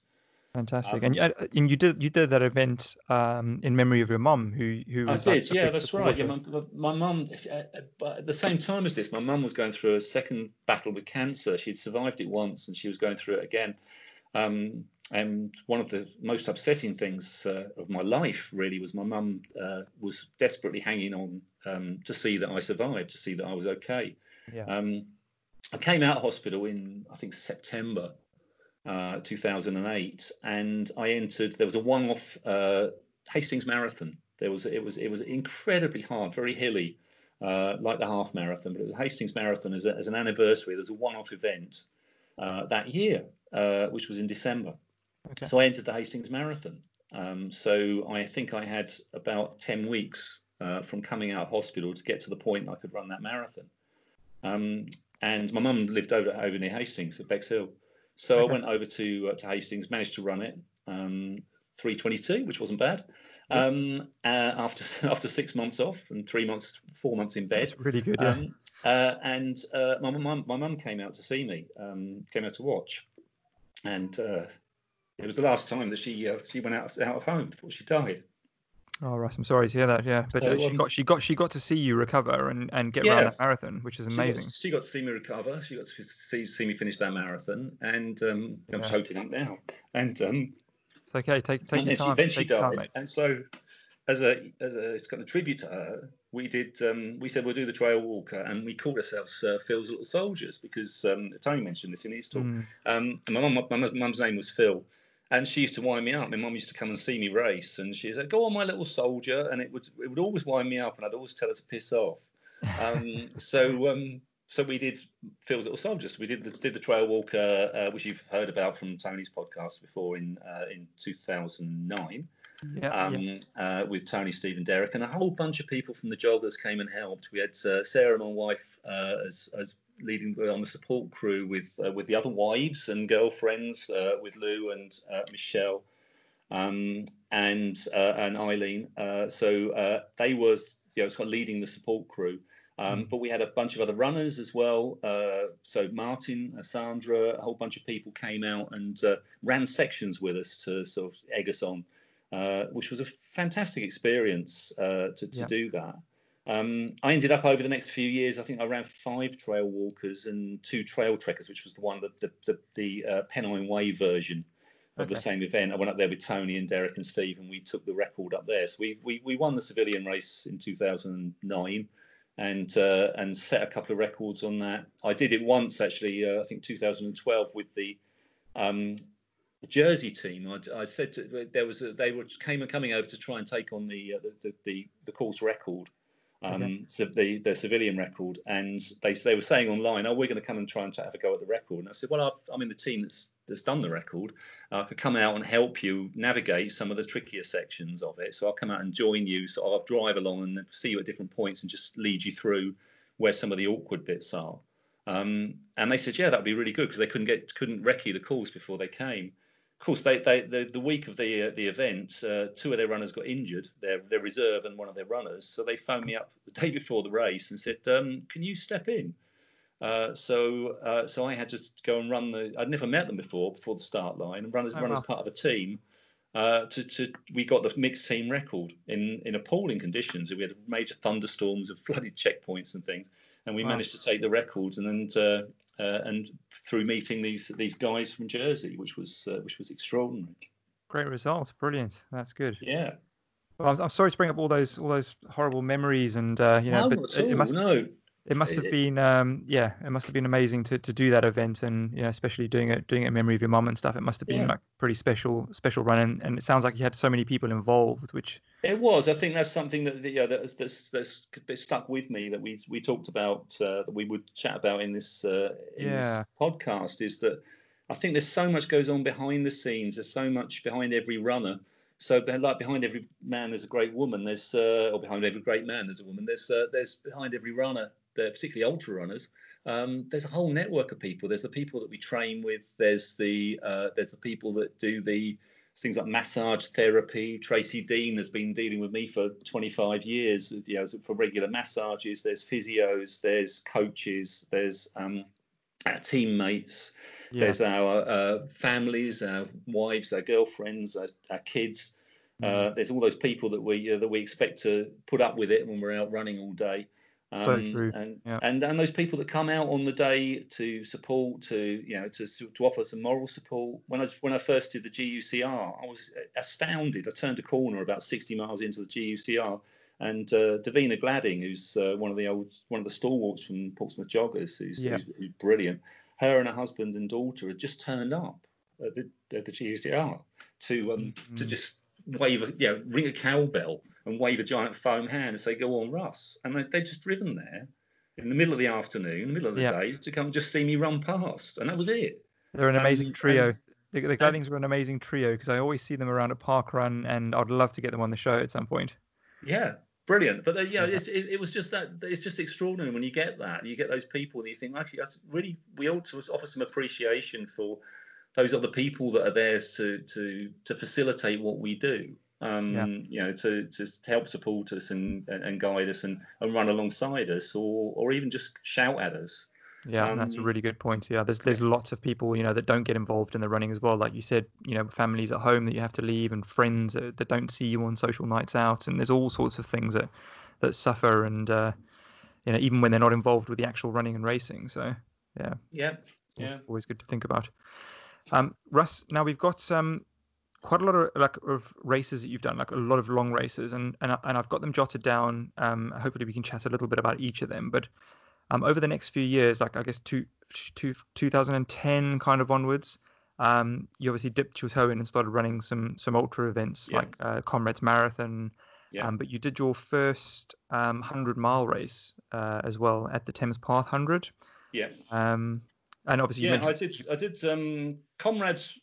Yeah, again, I think Tony talked about Comrades. Comrades was a brilliant event. I mean, that was a fantastic race.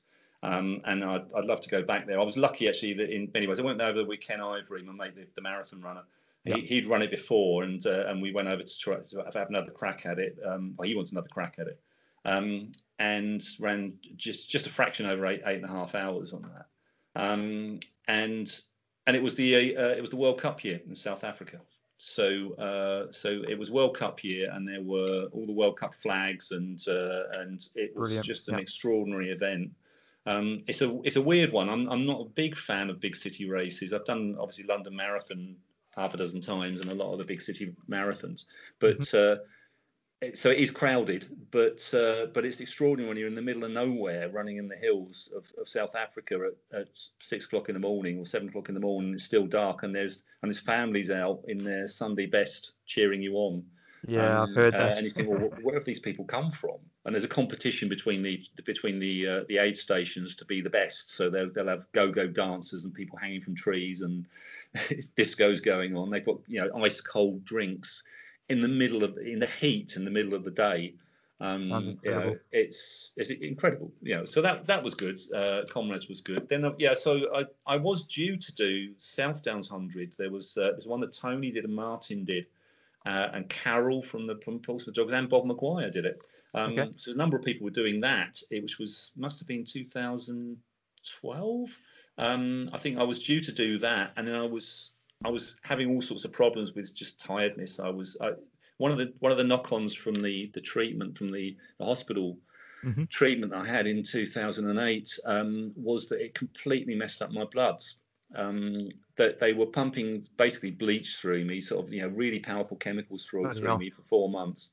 And I had very, very low white blood cells and a lot of other problems. So when I was having blood tests, they discovered, well, I'm not recovering. I can get tired, but then I'm taking a long time to get better. Or if I get a cold, and the cold will last me months, or if I get the flu, then it will last me 6 months. And I was getting all sorts of problems. So stepping into ultra running probably wasn't a great idea. Yeah. Combined with that. But I stepped out of the South Downs 100. I actually buddied Tony and Martin that day on that one, and then made my debut in 2013 at the Thames Pass. And the Thames Pass 2013 is that one that's gone down in legend, where the whole course was flooded. Yeah, you said it sounded awful. So they had to cut off the course rather than run from Richmond to Oxford as it normally does. It went from Richmond and went as far as Windsor, and then went back and two. It was about 105 miles in the end, and the river was coming up. There were stretches of it that were waist deep in water, and the river was getting higher and higher during the day and during the night. It was mud all the way through anyway. We had snow, we had mud, and just at the start and finish, you had to go through basically waist deep, which became chest deep water. That's four high, times, 4 times through this water, in sort of sub-zero conditions. It was extraordinary. As it turns out, that was one that Martin won that race. Actually, Martin Bacon, he won that one, which was phenomenal. Derek counts as a triathlon, I think, with that much water. Yeah, Derek Powers was running it too. I was running it for something the Joggers. So it was his debut 100, I think, and my debut 100. So that went okay. I mean, what I found, one thing that was useful for me, I won't call it race walking, but I found that walking is a useful skill. And I don't walk. Obviously, I'm not walking 6-minute miles on an ultra. But I have found that one of the tips that I suppose for an ultra run that might be worth thinking about when you're running in difficult conditions, in muddy conditions. What I've noticed was that a lot of people, when they were on the tarmac, they would walk, they would run, and then when they were on the really rutted and muddy ground, they would walk. Okay. And I was doing things the other way around. I was running through the muddy ground and the rutted ground and the difficult ground, and then I would take a walk on the tarmac, and I could overtake them walking on the tarmac when they were running, and I'd overtake them running when they were walking on the muddy bits, because when you walk on muddy bits, you are very, very slow. It's much easier. It's like they that tip they give to old ladies, isn't it? When it's really icy outside and snowy, to actually try and jog rather than walk. So I think you can cover more ground by jogging rather than walking on muddy ground, and you can get your rest by walking quickly on firm ground. So that's a useful tip. There you go, George. Like you said, it's one of the threads that you wanted to get out across in this interview was the importance of walking and hiking and ultra running, and the fact that you had that experience as well, like doing the race walking must have been really beneficial as well. But it's a really good point. I mean, we all know how well Dave Harvey did at Grand Union Canal last year, with a race walk strategy, a run walk strategy as well. So Yeah, super important stuff. And I think it like you say, is. yeah, You have to walk with a purpose. I think the point about the ultra running, which is obviously something that we have in common, and that you try to talk about on this program. You've got to be able to walk with a purpose. So it's so easy to step into walking that it's a 2 mile an hour dawdle. yeah. But a good 3 to 4 mile an hour or better, in the later stages of an ultra can pay dividends. Yeah, for sure, and it is still extremely tiring because we all know when you're there in those dark moments and you're trying to knock out a walk at that pace, it's extremely difficult as well. Yeah, it is. You've got to march. You've got to be able to march. Yeah. You've got to be able to sort of relax and swing your legs, and it's using different muscles to running. So if you can learn to sort of switch back and two, I found this when I was running a lot of marathons in the early 2000s. I was running a lot of trail marathons that actually I could swap back into running and walking later on if I wanted to, and still be doing 8-minute miling. Because I'd probably walk a quarter mile and run 3/4 of a mile each mile, and would still get 8.5 minute miles out of it. Yeah. Russ, we need to go for a run, dude, because I really need to get some useful tips off of you, because my hiking ability is terrible. I have people overtake me all the time. I seem to be the one putting in the most efforts, but this definitely by far the slowest. Yeah. It's a really hard thing to do. Russ, quickly, you've done a number of long distance events, and including Grand Union Canal 3 times, Spartathlon, Rocky Raccoon, which I'd like to chat about a little bit as well. But we'll dip into those events. Are you still coached, or were you coached by James Elson from Centurion Running as well? Yeah, I was for a while. Yeah. James coached me for about 3 years. I think he doesn't anymore. Okay. We dropped a couple of years ago. I was getting so many injury problems. Again, it's one of those recurring issues that's, as I say, the problems that I had in 2012, 2013. I think at that point when I first tried GUCR, I managed to crash out. I managed to not finish Sparta. I didn't finish GUCR. I crashed out about 105 miles unconscious. Ended up in an ambulance, which wasn't good. Martin Bacon was buddying me at that point and thought I'd died. That must be a real worry, really. Yeah. With everything you've been through, it must have been bloody really stressful for anybody around you. Yeah, it's worrying for a buddy. We were 105 miles in. I was probably in about 5th place, and going okay in the GUCR, but having a few problems at that point, and I just blacked out and hit the deck. And luckily, we were in a stretch of the canal where there was some houses nearby, and there was a party going on over the other side of the canal in a garden. There were some lads over there having a party, apparently, and they kind of saw what was going on and came over the bridge, pissed, and called an ambulance, and then got a coat or something and put it over me. Wow. Okay. Martin said he just looked at me and my eyes had kind of rolled back and I was unconscious. And so the ambulance had to come out, which was a bit of a problem. I did at that point, after I'd been checked out by the ambulance, I said, look, I'll get out and carry on. But the team had already pulled me out of the race, which probably sensible. which was probably the sensible thing to do. But yeah, so that, and then I got into Sparta the same year. I'd been over the year before because Martin had run Sparta, and thought, well, I'll put an entry in, but didn't really expect to get in and didn't particularly want to get in at that point. And I made it to just before the 100 miles, just before the mountain at Sparta, and I had a similar kind of problems, just fatigue issues. And as it turns out, as I've learned over the last sort of 7 or 8 years, these blood issues have kind of come to haunt me. That my recovery can be weak, and I get ups and downs. I get points where I just really struggle to recover, or I can get very, very tired, and it's very hard to dig yourself out of it. So that's kind of one of those things that's kind of knocked me back on GUCR and Sparta the first time around. Yeah. But then I came back from that and I managed to, it's my second GUCR was my 100th marathon actually. So that was my qualification for the 100 Marathon Club was I'll get my 100th marathon. I'll do it as GUCR. Let's make it a big one. Cool. So did that one, and then went as you say, quite a few more marathons and 50s and those kind of things, and then over to Rocky Raccoon, which you wanted to talk about. So.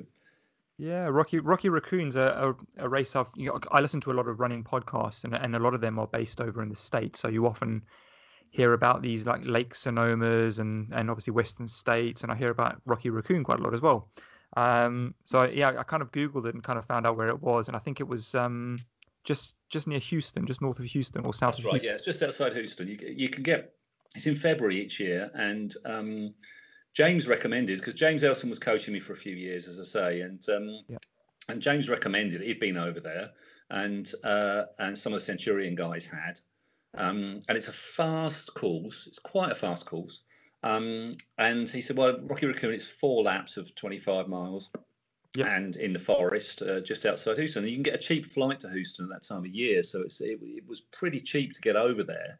Hire a car, drive up to Huntsville, where the race is, get a cheap hotel, go and run the race. And James, he gave me some really useful tips. One of them was to stay on UK time, which might sound bizarre, but I was only there for 4 days. I was flying over there, registering, getting up for the race. And you've got to be up at 4 o'clock in the morning to go to the race. So it starts at 6, so you've got to be up at sort of 4 American time.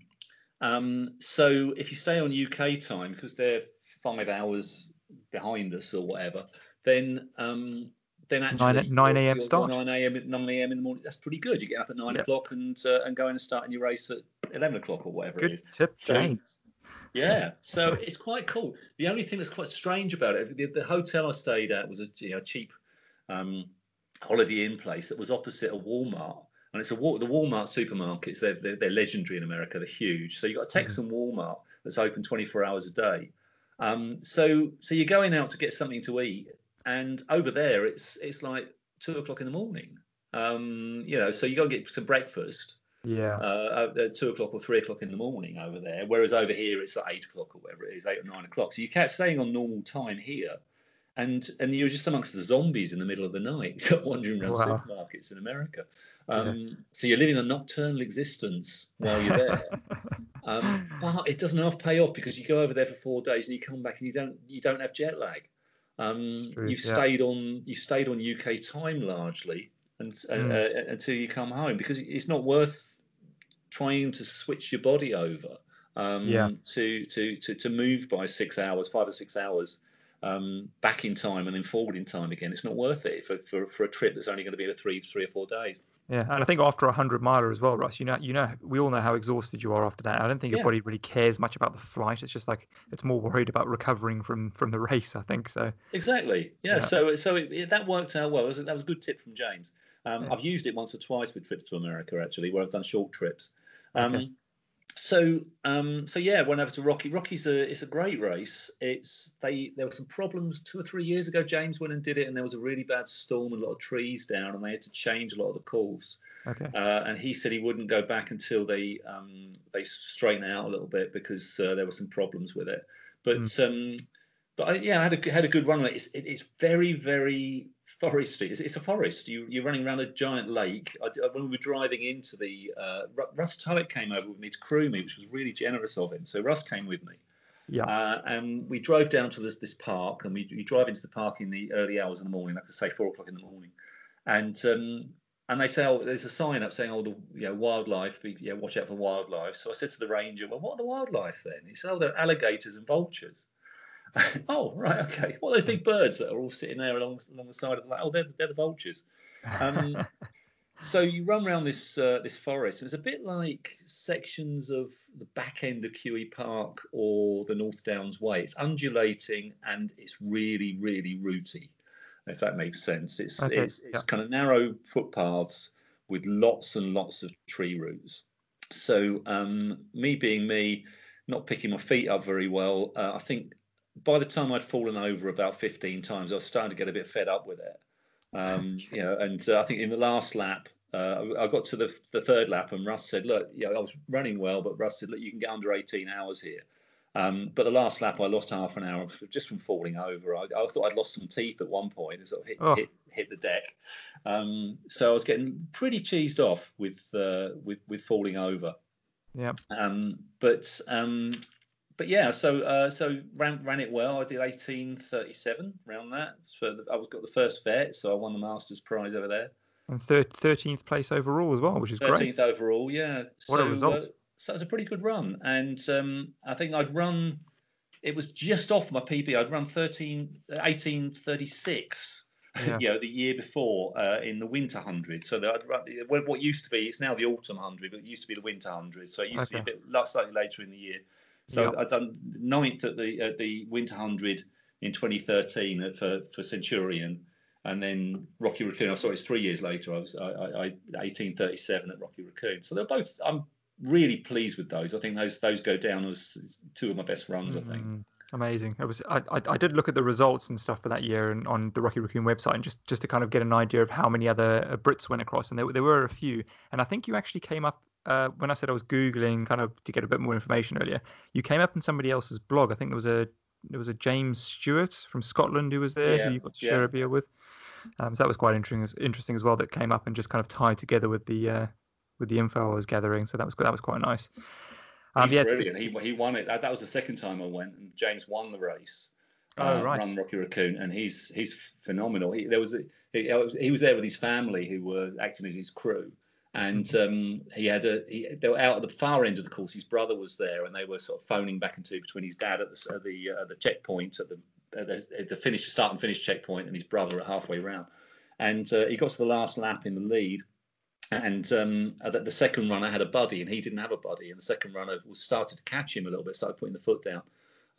So they phoned ahead to his brother to let him know, look, they're starting to gain on you a bit. And James said, I'll just put the foot down. And he ran, I think, the last 10 miles, sub 7-minute miles in the dark over through woodland trails. Wow. It was under 70 minutes through the last 10 miles. He's incredible. He's absolutely brilliant. I wouldn't have wanted to trip over any tree roots going at his pace.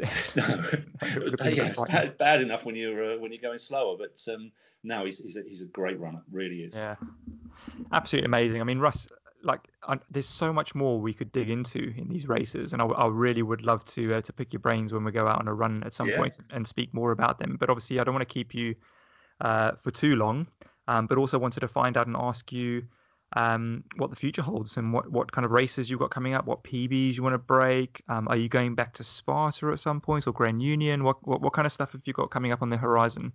I think it's difficult. I think that the health problems that I've had and the last couple of years, there's been a few injury niggles, and as I say, the underlying sort of blood level problems and things are probably pushing me away from doing too much, and I'm having to be a bit careful.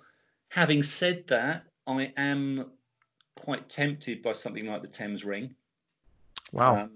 I would like to go back and do GUCR again. GUCR, I love it. It's a race that actually takes me full circle. It's something that really reminds me of my school days. My school days were you go and do a cross country race or whatever it might be for, as I say, no prizes, nothing. Yeah. You finish.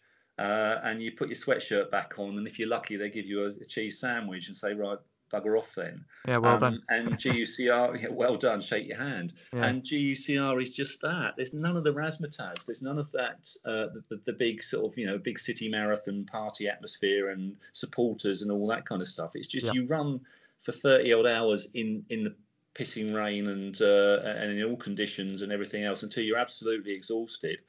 And you get to the finish line, which is just a man standing next to the canal with a flag with Dick and Keith, and they shake your hand and say, well done, thanks very much, see you next year. And away you go. I love it. I absolutely love it. I think there's a magic to things like the GUCR, the canal races. I did the Liverpool Leeds in 2016. I was second in that. And we had a major thunderstorm overnight. So coming over the Pennines, it was one of the worst thunderstorms I've ever run in. So it was midnight through till sort of 4 a.m, running through shin deep water with frogs jumping everywhere. And people keeling over. I think I was in fourth place at that point, and I got second place in the end because one guy overtook and the other one got exposure, and ended up being pulled out of the race with exposure, which I felt pretty sorry for him. But I'm quite glad I overtook him. But it was just incredible conditions. But again, there was the canal race was the basic infrastructure. There's not going to be anybody that's going to mollycoddle you through that. Yeah. After the first GUCR, when I dropped and I'd hit the deck, I went back the following year, and Dick said to me, "Well, try and keep your face off the canal path this year." It was which was great. I didn't think that would have much of an impact on me. I didn't really consider it, but I before I attempted Grand Union last year, I knew that it was a very kind of low key event, and that things weren't made to be this fantastic big kind of like support network and flags going and fireworks or whatever. But it really did have an impact on me, and I really liked it. I thought the event was great, and saying that there's not that kind of effort put into the decoration and like I say, music blaring and stuff like that.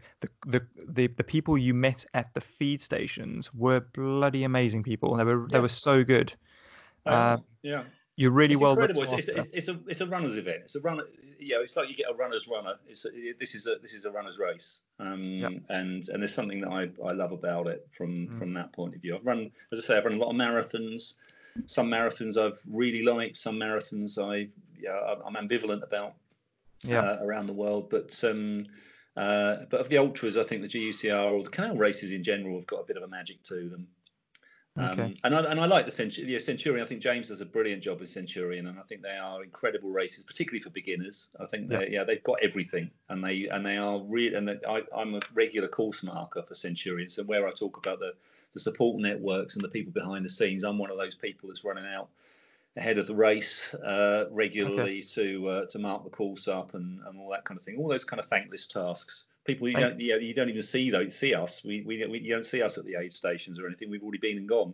Well, I'll take this opportunity right now, Russ, to say thank you so much, because I tell you what, those bits of tape on the course really do keep you good and keep you on the right track. They're absolutely brilliant. They really do help. Yeah. They were a lifesaver, because often I can get lost really easily, like I said earlier, and I know both Jason Skiro and I have we've both said at the end of those events at the South Downs Way, wasn't the course marked really well? So I think there's a few of us that have been doing it for a few years, and James tends to sort of fall back on and rely on us, whether we're marking or we're going back and double checking and double marking. And there's some really, I think, fairly obvious things, but it's things like sight lines. It's knowing that when a runner's approaching a corner, where are they going to see the tape, and making sure that when they've turned the corner, you can put another piece of tape to reassure them that they're going the right way. It's just a lot of the time it takes so long to mark out a course. You're doing about 3 miles an hour. You think, well, I can run it quicker than that. I've only got to do 15 miles of the course. I can get that done in 2 hours or something. But you can't. It's going to take you sort of 5 hours to do that, because you're going back and two at each point, each gate. You're making sure you're marking it, double marking it, going back and having a look. Are they going to see that as they approach it? Are they going to get confused with where this split in the path is? It's really quite technical. Yeah, no, absolutely. And on that point, I think the way you just said that you've spent the time kind of thinking about it from the runner's perspective, that really does come through and shine through when you're doing the run, because there were often times where we weren't too sure if we'd just follow a bit of tape or not, and then you just look ahead and you see another bit. So it definitely helps, and the level of thought that you guys put into it helps. And again, I can just reiterate the point that you said about James Elson and Centurion Events. I think they're really great, and they care about the runners. They care that the runners finish and get the best experience out of the event as well. And I think they're kind of like a really good gatekeeper to events. Obviously, when people run them, they rack up points for things like UTMB, and I think that helps. Be good kind of gatekeepers for events like UTMB as well, where things can get potentially dangerous. So you're learning about what kit to take with you on 100 milers, how to kind of run safely and stuff. And I think that kind of transfers forwards to when you're on the mountains at UTMB, because I spoke to James at the running show briefly this year and said to him about that, that you should be proud that you've got that kind of network going, and all the support with the Centurion community on Facebook, because it really makes a difference, I think, when people go on to to maybe more dangerous or difficult races. So yeah, it's fantastic. It really is good. Yeah, so looking ahead, as I say, from the races, I don't know. I think I'd like to go back and do a canal race again. I would like to do another 100, and preferably a quick one. But I know Martin did Berlin a couple of years ago, which he recommended and said is a pretty quick course. Okay. So maybe there's one in America called Brazos Bend. Have you heard of Brazos? I have actually. Have you run that? I've run the 50. I ran the 50 in 2018, and I won the Masters race there actually. But after getting lost. But Brazos is interesting because that's round it's a state park that's basically an alligator park. So you go over there at 4:00 in the morning, and it's pitch black. And you line up and start at 6:00 in the morning. So you're running in the dark for the first hour and a half, and all you can hear is these kind of odd bubbling noises and things. And then as the sun comes up and you're running on these kind of narrow trails and there's a lake either side, you start realizing there's eyeballs in these lakes and there's things watching you. Sarah came over. Sarah was there with me, with my wife, and Sarah did the 10K, and which was run slightly later, so that was running daylight. And she said she came over a bridge and there was an alligator next to the bridge that was, I think, something like 12 foot long. You get a briefing at the start that says if you get how to pass an alligator on a path. Basically you don't go in front of it, and don't go between it and the water because it will scare it. It needs to know that it's got a route back into the water. And the people say, oh yeah, it's a big heavy armored thing, isn't it? You know, but those alligators can run at 30 miles an hour. You ain't going to outrun one. Yeah. So you're not going to outrun one. You're certainly not going to outswim one. Sounds very similar. Interesting experience. Sounds very similar to the bear experiences when you're over in the US and you go on these walks. And so say I went for a walk in the Blue Ridge Mountains one day on the East Coast, and they give you a pamphlet about what to do when you encounter a bear. No, thank you. Yeah. I don't want that to happen. I love the national parks. There's a video when you go to Yosemite Park. There's a video in the visitors center there saying about why you don't leave food in your car. And there's this bear that walks up to a car. Someone's left a sandwich in the car or something, and the bear just grabs the door and pulls the door off. I mean, there's no nicety about it. That bear, it takes the windscreen out, pulls the door off, gets in there. Whatever's in the boot, whatever's in the car. Whatever you left your lunchbox in there, that bear's going to have it. Yeah, thank you very much. It's mine. Yeah, they've got an incredible sense of smell, and they are amazingly strong. So. Cool. Well, listen, Russ. At the end of every interview, I don't know if you know this, but I like to ask what I call some recovery run questions. So just a bit of recovery after that long interview. So these are quick fire. Answer them as best as you can. If you don't have an answer, that's fine too. But I'm sure you will. So number one is what is your best ever moment in a race? That's a difficult one, I know. That's a difficult one. I think in the ultras, I think pretty much all the ultras, I would say it's finishing. And one of those things that I used to say when I coached marathons and I coached ultra runners, and I said, they said, what do you think about? And finishing. You go through a lot of pain and you're going to go through a lot of soreness, and I'm a pretty good finisher, not in terms of a sprint, but once I scent that I'm within sight of the finish, I'll drive and I'll get there. And it's all about crossing that line and being able to stop. Great answer. Is there somebody out there who's inspired you in your running through your life? There's a number of people. There's people that are club runners that are locally. So some of those people are the joggers. People like, as I say, I still run with Martin regularly. Martin Bacon, who is he's an inspiration and a nemesis in many ways. I mean, he'll listen to this and he'll take the piss out of me constantly for that. But we've there's something there that we've got a healthy respect for one another. But there's a competition too. And that goes back to my race walking days. There were one or two people in the British team when I was a race walker who were very, very good. And there was always a healthy respect, but also at the same time a challenge. Okay, good. And listen, if you do see Martin in the future, please let him know that I want to get him on the show at some point. So if he's willing to do it, and then you can take the piss out of him afterwards. So yeah, that sounds good. Yeah. Do you have a favourite running route in or around the Portsmouth area? I like a lot of kind of semi-urban, semi-industrial places. Obviously it's easy to get out to QE Park and run on the South Downs, or Butser Hill and those kind of things, and some countryside. But I kind of like the back ends of things. So where I live in North End, there's a route you can run around the back of the firing range, which can be quite eventful when they're firing. Or there's trails that you can run. When I was running on Sunday this week with Martin, we run from Wickham regularly, the Wickham lines. Yes. But we tend to, because we're bored with the Wickham lines, we tend to run in other directions and just find our way. So we'll just go out and run for a couple of hours. So we headed down through Knowle and out round the back of Boar Hunt.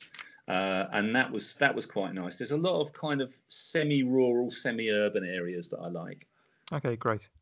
What's your post-race meal or routine? Something you like to do to kind of spoil yourself at the end of a race? I'm notorious for eating anything. I'm quite happy. I'm not a kind of picky eater, and I'll do anything. I think one of the hundreds I did, I think it was the Winter 100. That I did. We drove back, and by the time we got back home, which was mid-morning, I realised that the all-you-can-eat curry house was opening at 12. So decided, well, I'll have a shower and then we'll go and get a curry. I didn't last that long in the curry because I've been up for 36 hours at that point and run 100 miles. But no, I gave it a good go. Cool, good man.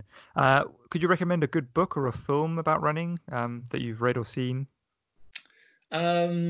I'm sure many people will recommend it. I think James Adams' book is great fun. I think Feet in the Clouds is a good read about fell running.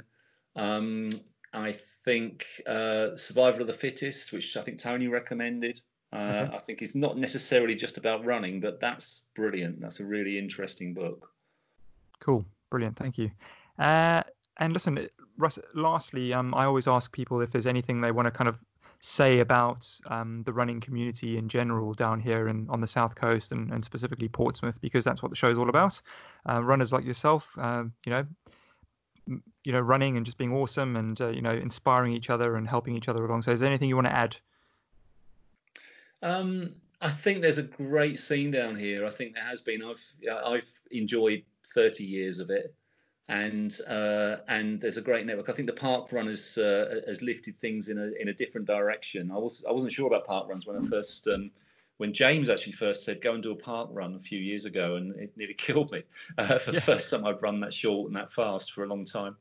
But those kind of things have built up a kind of a wider network of people that I think have been really quite inspiring. So I go and do those things regularly. I help out sometimes. I'll go and join in. There's a group called HF Runners.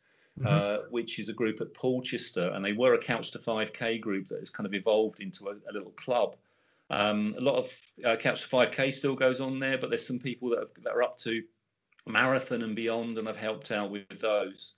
And that's a nice little network as well. So I think there's a number of people that I'd give a heads up to: HF Runners, Portsmouth Joggers, and the other clubs in the area that I've seen come and evolve over time. So Fareham Crusaders, I've seen these clubs build. Baffins, I've seen those clubs kind of start up over the last 10, 15 years. Have. Yeah, brilliant. Thank you, Russ. Much appreciated.